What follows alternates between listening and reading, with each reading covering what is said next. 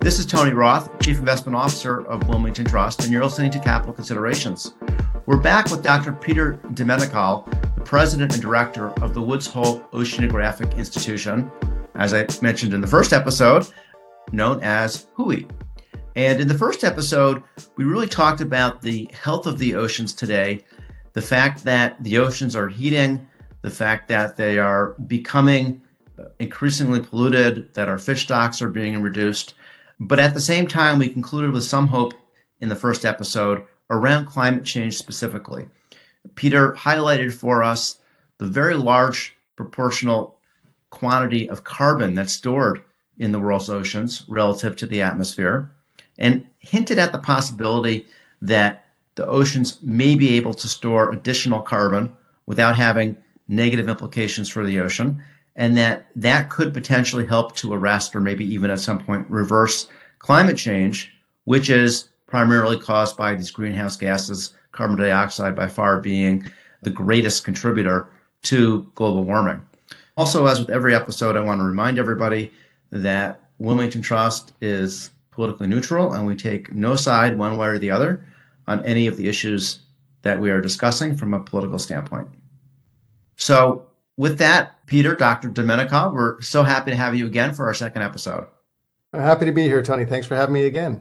I think the place to start, Peter, is to draw an important distinction, which is that on the one hand, we talked about the fact that the ocean has absorbed, let's call it 90% plus of the energy that's come into the planet and been trapped in the planet that has contributed to global warming. And if we didn't have the oceans to absorb that energy, the degree of global warming we'd have would be vastly greater because that energy would be stuck in the atmosphere instead of going into the oceans.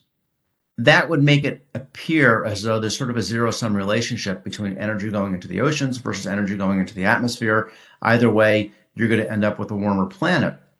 It's actually more complicated than that because there's the notion of carbon. Carbon is not energy, carbon is matter.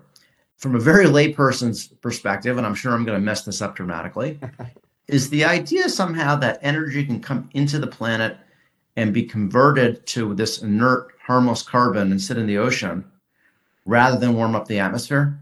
Let's start at the beginning, which is really, why is carbon dioxide a greenhouse gas? And it's a triatomic molecule, CO2, so a carbon and two oxygens. And the reason why it's trapping heat is that as the sun hits the Earth's surface, warms up the Earth's surface, and the Earth re-radiates what's called infrared radiation back out to space. This molecule, because of its size and its structure, actually vibrates in response to that infrared radiation and actually re-radiates that heat back to Earth's surface. And so the sort of simple way to think about it is that the more of this greenhouse gas that's in the atmosphere, the more the atmosphere traps heat and re-radiates that energy back to the Earth's surface. Historically, most of that energy that's radiating back to the Earth's surface has been absorbed by the oceans, and only a relatively small proportion has resulted in the heating of the air around our planet, the atmosphere.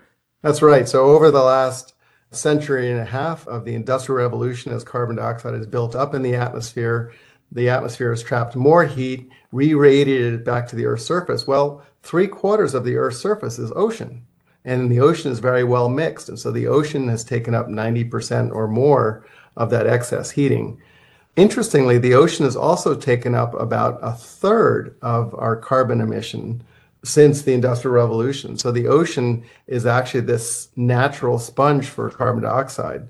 The ocean's ability to take up that carbon is something called the solubility pump, and it's just the fact that as you build up more carbon dioxide in the atmosphere, it pushes like a piston into the ocean. And so crashing waves and the bubbles that go into the ocean dissolve that carbon into the surface of the ocean, and the oceans take up about 1/3 of every pound of carbon we put into the atmosphere.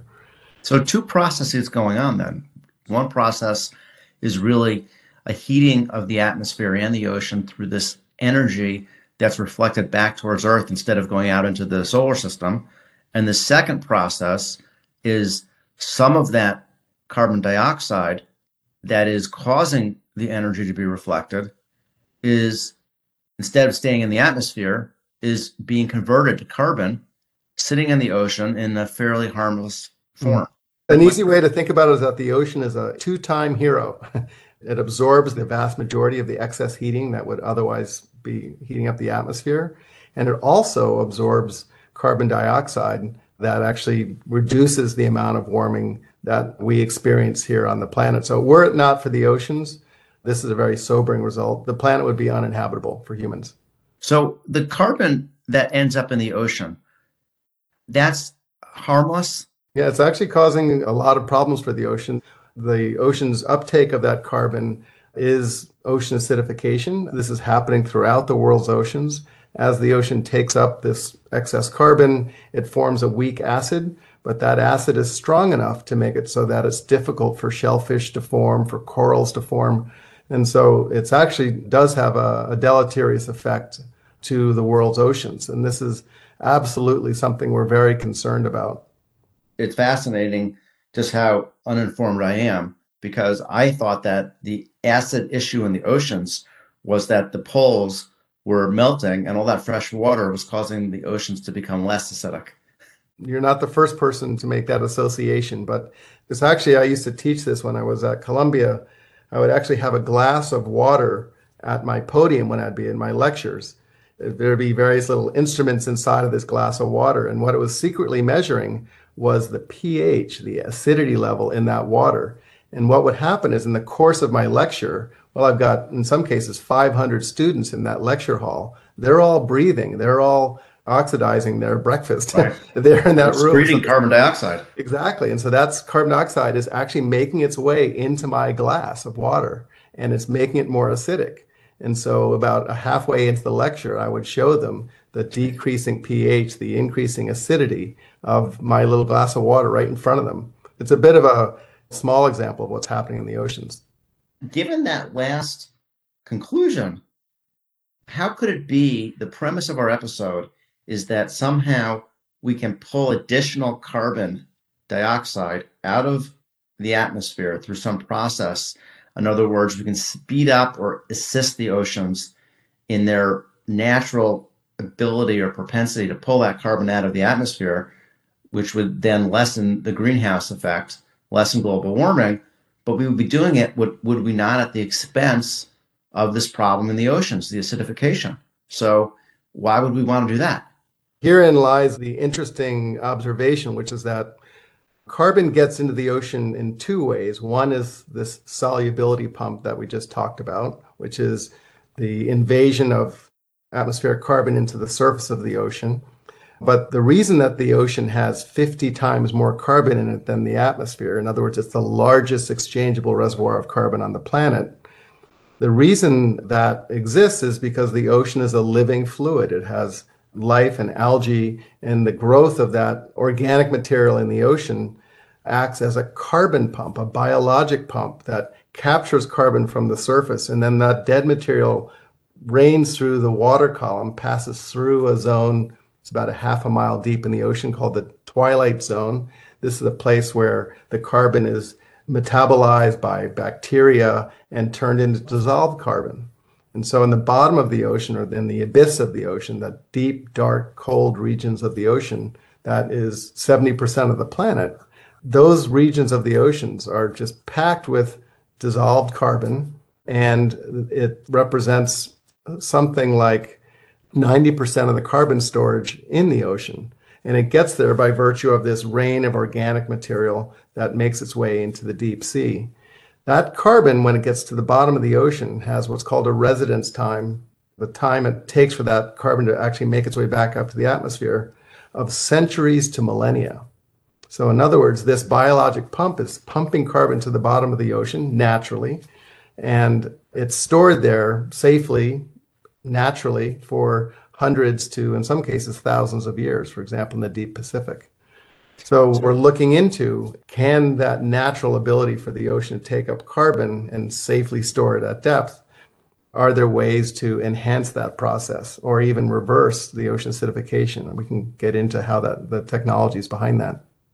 Yeah, so let's do that. I want to make sure that all of our listeners understand that there's a way to get that carbon dioxide, or that carbon that comes from the carbon dioxide, down to the bottom of the ocean without further acidifying the ocean? The acidification is happening in the surface of the ocean because the atmospheric carbon is dissolving the surface of the ocean, making a weak acid.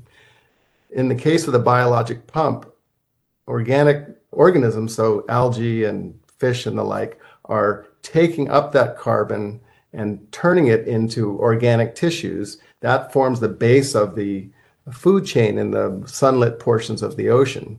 And then fish, just like people, they pass on, and that material rains through the water column very slowly. In fact, if you go down to this depth, about a half a mile into the ocean, it's what we call the twilight zone. If you were to flick on the lights, it would be like a snowstorm. So as that carbon makes its way into the deep ocean, it gets further degraded by bacteria, and it turns back to dissolved carbon in the deep ocean. That is the way in which the oceans are just packed with carbon. That's the process by which the ocean has this excess of carbon, 50 times more than the atmosphere. So analytically, in order for this to work, and I think it's called carbon dioxide removal. That's correct. Yep. CDR. It seems like we need to solve for two problems. One is we need to enhance the ocean's ability to essentially absorb that carbon before it acidifies the ocean and turn it into a biologic. And then the second is we need to go back to the first process, which is the ocean as a heat pump just absorbing carbon dioxide. If we can solve the second thing, which is to say that we can get that carbon to the bottom of the ocean without having the acidification, how can we get the ocean to absorb even more carbon dioxide? Do I have that right? The easiest way to think about this is, why do we need carbon dioxide removal in the first place? For example, we can grow trees on the land surface, and that can be used to take carbon out of the atmosphere. There's another process called direct air capture, and there's a plant in Iceland that was recently developed by a company called Climeworks. Well, those processes are actually harder to do and harder to scale than people would imagine.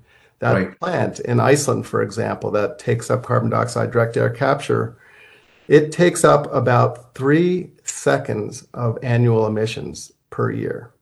So you need a whole bunch of those factories to take up the carbon at the scale at which we emit it. So the number one takeaway from this is that we have to reduce emissions first and foremost. That's the number one place to start. But we're not doing it fast enough, and so hence this idea of carbon dioxide removal. How can we take it out? So then there's this idea of, well, let's grow 100 million trees and afforest big parts of the world's surface. Well, 100 million trees represents about a half an hour of global emissions. Fast forward to the ocean, this uptake of carbon by the ocean and the surface, the ocean naturally takes up about 3 months of carbon emissions per year.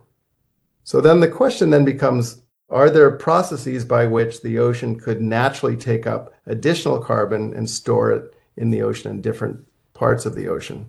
A National Academy study was convened about a year ago, looked at the 3 leading ideas, and I can briefly review those. One is growing kelp, so intentional fields of kelp, if you will, in the ocean. They grow, they're bundled, and they can be sunk down to the bottom of the ocean where they can reside, and they degrade very, very slowly. And remember, carbon is down there, is securely stored at the bottom of the ocean, let's say 3 or 4 miles deep in the ocean, for centuries to millennia. So it basically buys you that much time. So if the kelp is in the bottom of the ocean, how could it cause the surface of the ocean as that absorption pump to absorb more carbon dioxide?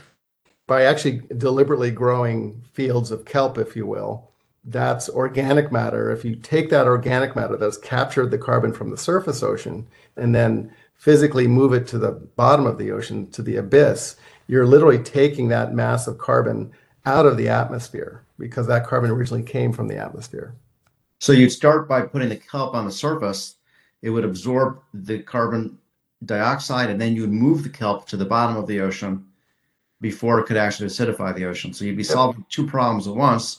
You'd be capturing the carbon, you'd be increasing the ability of the ocean to capture carbon, and you'd be doing it in a way that does not acidify the ocean. Right. It actually would counteract the ocean acidification. Now, before we get into any other ideas, I just want to make sure your listeners understand that I'm not advocating for this. And in fact, there are companies that are already doing this. My concern as the head of the Woods Hole Oceanographic is that we need to have sort of a carbon cop. We need to have an organization that's paying attention not only to the viability of these technologies, but also whether they're net positive or net negative to the ocean. What are the unintended consequences? And this is why we need an independent research organization to observe and monitor this process. So it could be that one day you would advocate for it, but you're not there yet, is what you're saying.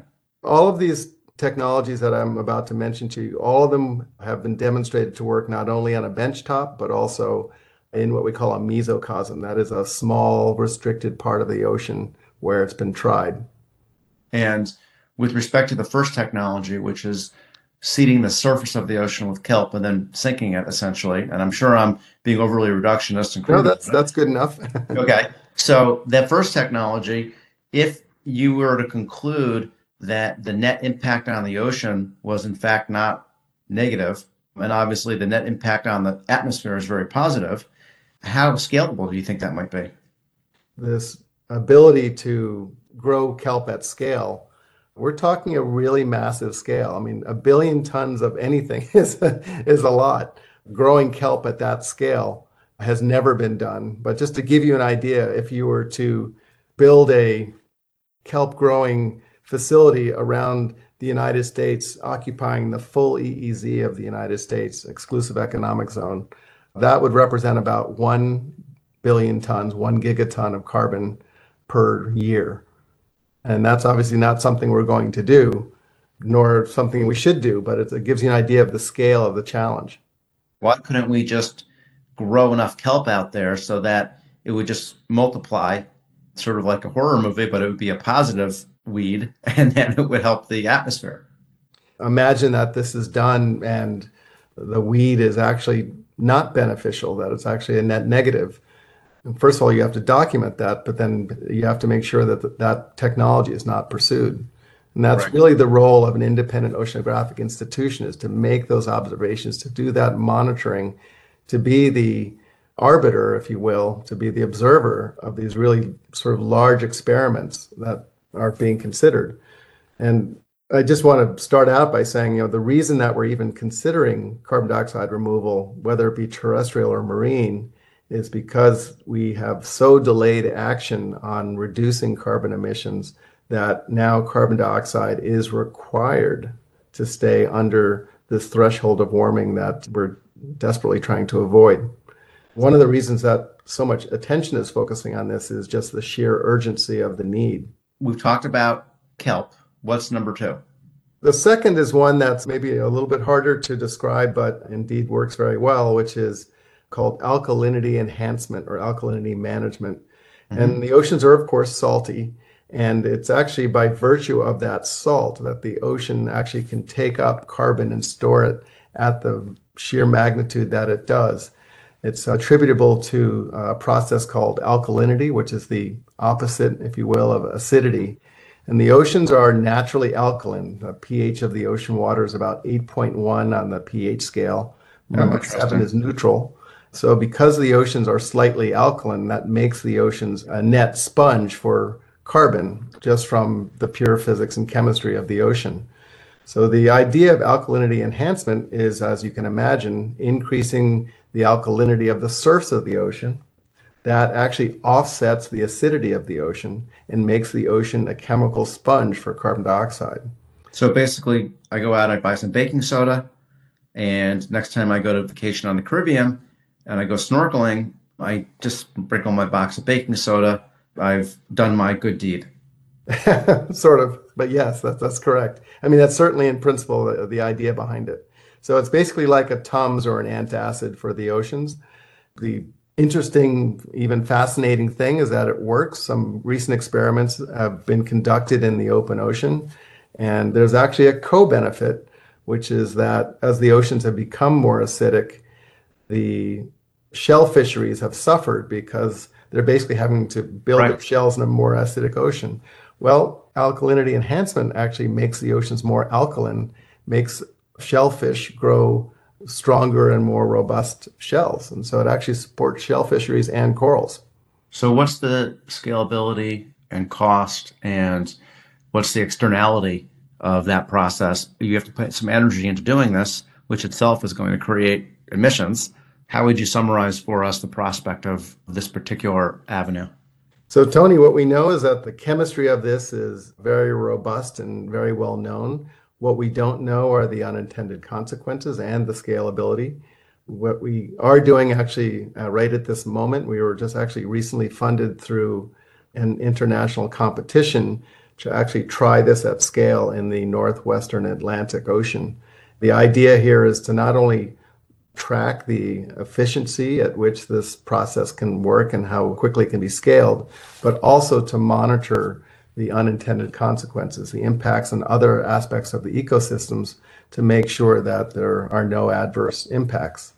That's actually happening right now. And this is just one of several smaller, not at full scale experiments to assess the viability of the process, but also the efficiency and also the impacts on ecosystems. It's easy to understand how all that kelp could be deleterious for marine life and objectionable folks that might live on the coast and such. Mm-hmm. Again, as a totally uninformed layperson, the alkalinity idea seems to be inherently perhaps less damaging. If it turns out that it doesn't have a net effect on the ocean, without getting into the technicalities of it, is there reason to believe that it could potentially be done at a scale where the net impact on the climate is going to be positive when you consider the externalities that go into actually doing this type of thing? So when we've done those kinds of economic analyses, the number is beginning to approach something like $100 a ton or less. And that's the current strike price for carbon on the global exchange right now, or actually on the European exchange. Another factoid that's interesting for people who haven't heard it is that we currently emit about 37 billion tons of carbon dioxide into the atmosphere every year from human activities. And if you just do the math and say, okay, at $100 a ton, which is the current strike price on the European market, that's a $3 to $4 trillion per year under-realized economy. It's a massive economy. And the current value of the global carbon market is something like 0.8 trillion or 800 billion. This is a market that is obviously emerging, it's expanding, but it's nowhere near realized. And so this is the concern, is that with such a big economic driver, there's going to be a need or a call to enhance these technologies. And so that's all the more reason why we have to lead the research and the technology to understand whether this is a good or a bad idea. Again, the smartest thing for us to do is just not put the carbon there in the first place. Of course. So let's look real quickly at the third potential that you've decided to highlight for us today. The third technology or approach that's being considered, and again, this is coming from a National Academy study that was conducted last year. In fact, one of our scientists participated in it. And actually, he's someone who's leading the research internationally on this third technology, which is called ocean iron fertilization. And it is not dumping iron filings into the ocean, as sometimes people think. It's using a soluble form of iron. Iron actually acts as what's called a micronutrient. The iron actually serves to help organisms build proteins for their structures. And there are vast regions of the ocean that are what we call high nutrient, low chlorophyll oceans. These are places where there's tons of nutrients, but not that much life in the ocean. And what was discovered about 20 or 30 years ago is that the one limiting factor to the productivity, the vitality of those parts of the oceans is iron. It's missing iron. And so if you go into those portions of the ocean and distribute in a very dilute way dissolved iron, which is really just like an iron oxide that's in the ocean, iron sulfate actually, it causes these blooms of algae and organic matter, greatly increasing the productivity of huge swaths of the ocean. You can literally write your name in the ocean with a stream of dissolved iron and leave this green trail of circles and lines in the ocean. And we've known this now for decades. The ocean iron fertilization idea or hypothesis is that if you do this at scale, it'll stimulate greater productivity in the ocean, and that enhances this rain of organic matter to the deep reaches of the ocean, where it can be stored for centuries to millennia. Well, it's interesting because as you talk about these possibilities and we think about how complicated the ecosystem is, I can't help but recall what we're dealing with today in our financial economy. When we think about the unintended impacts of increasing interest rates on financial stability and the banks, that as obvious as it may seem now, that the increase in rates had on our financial stability and causing bank failures.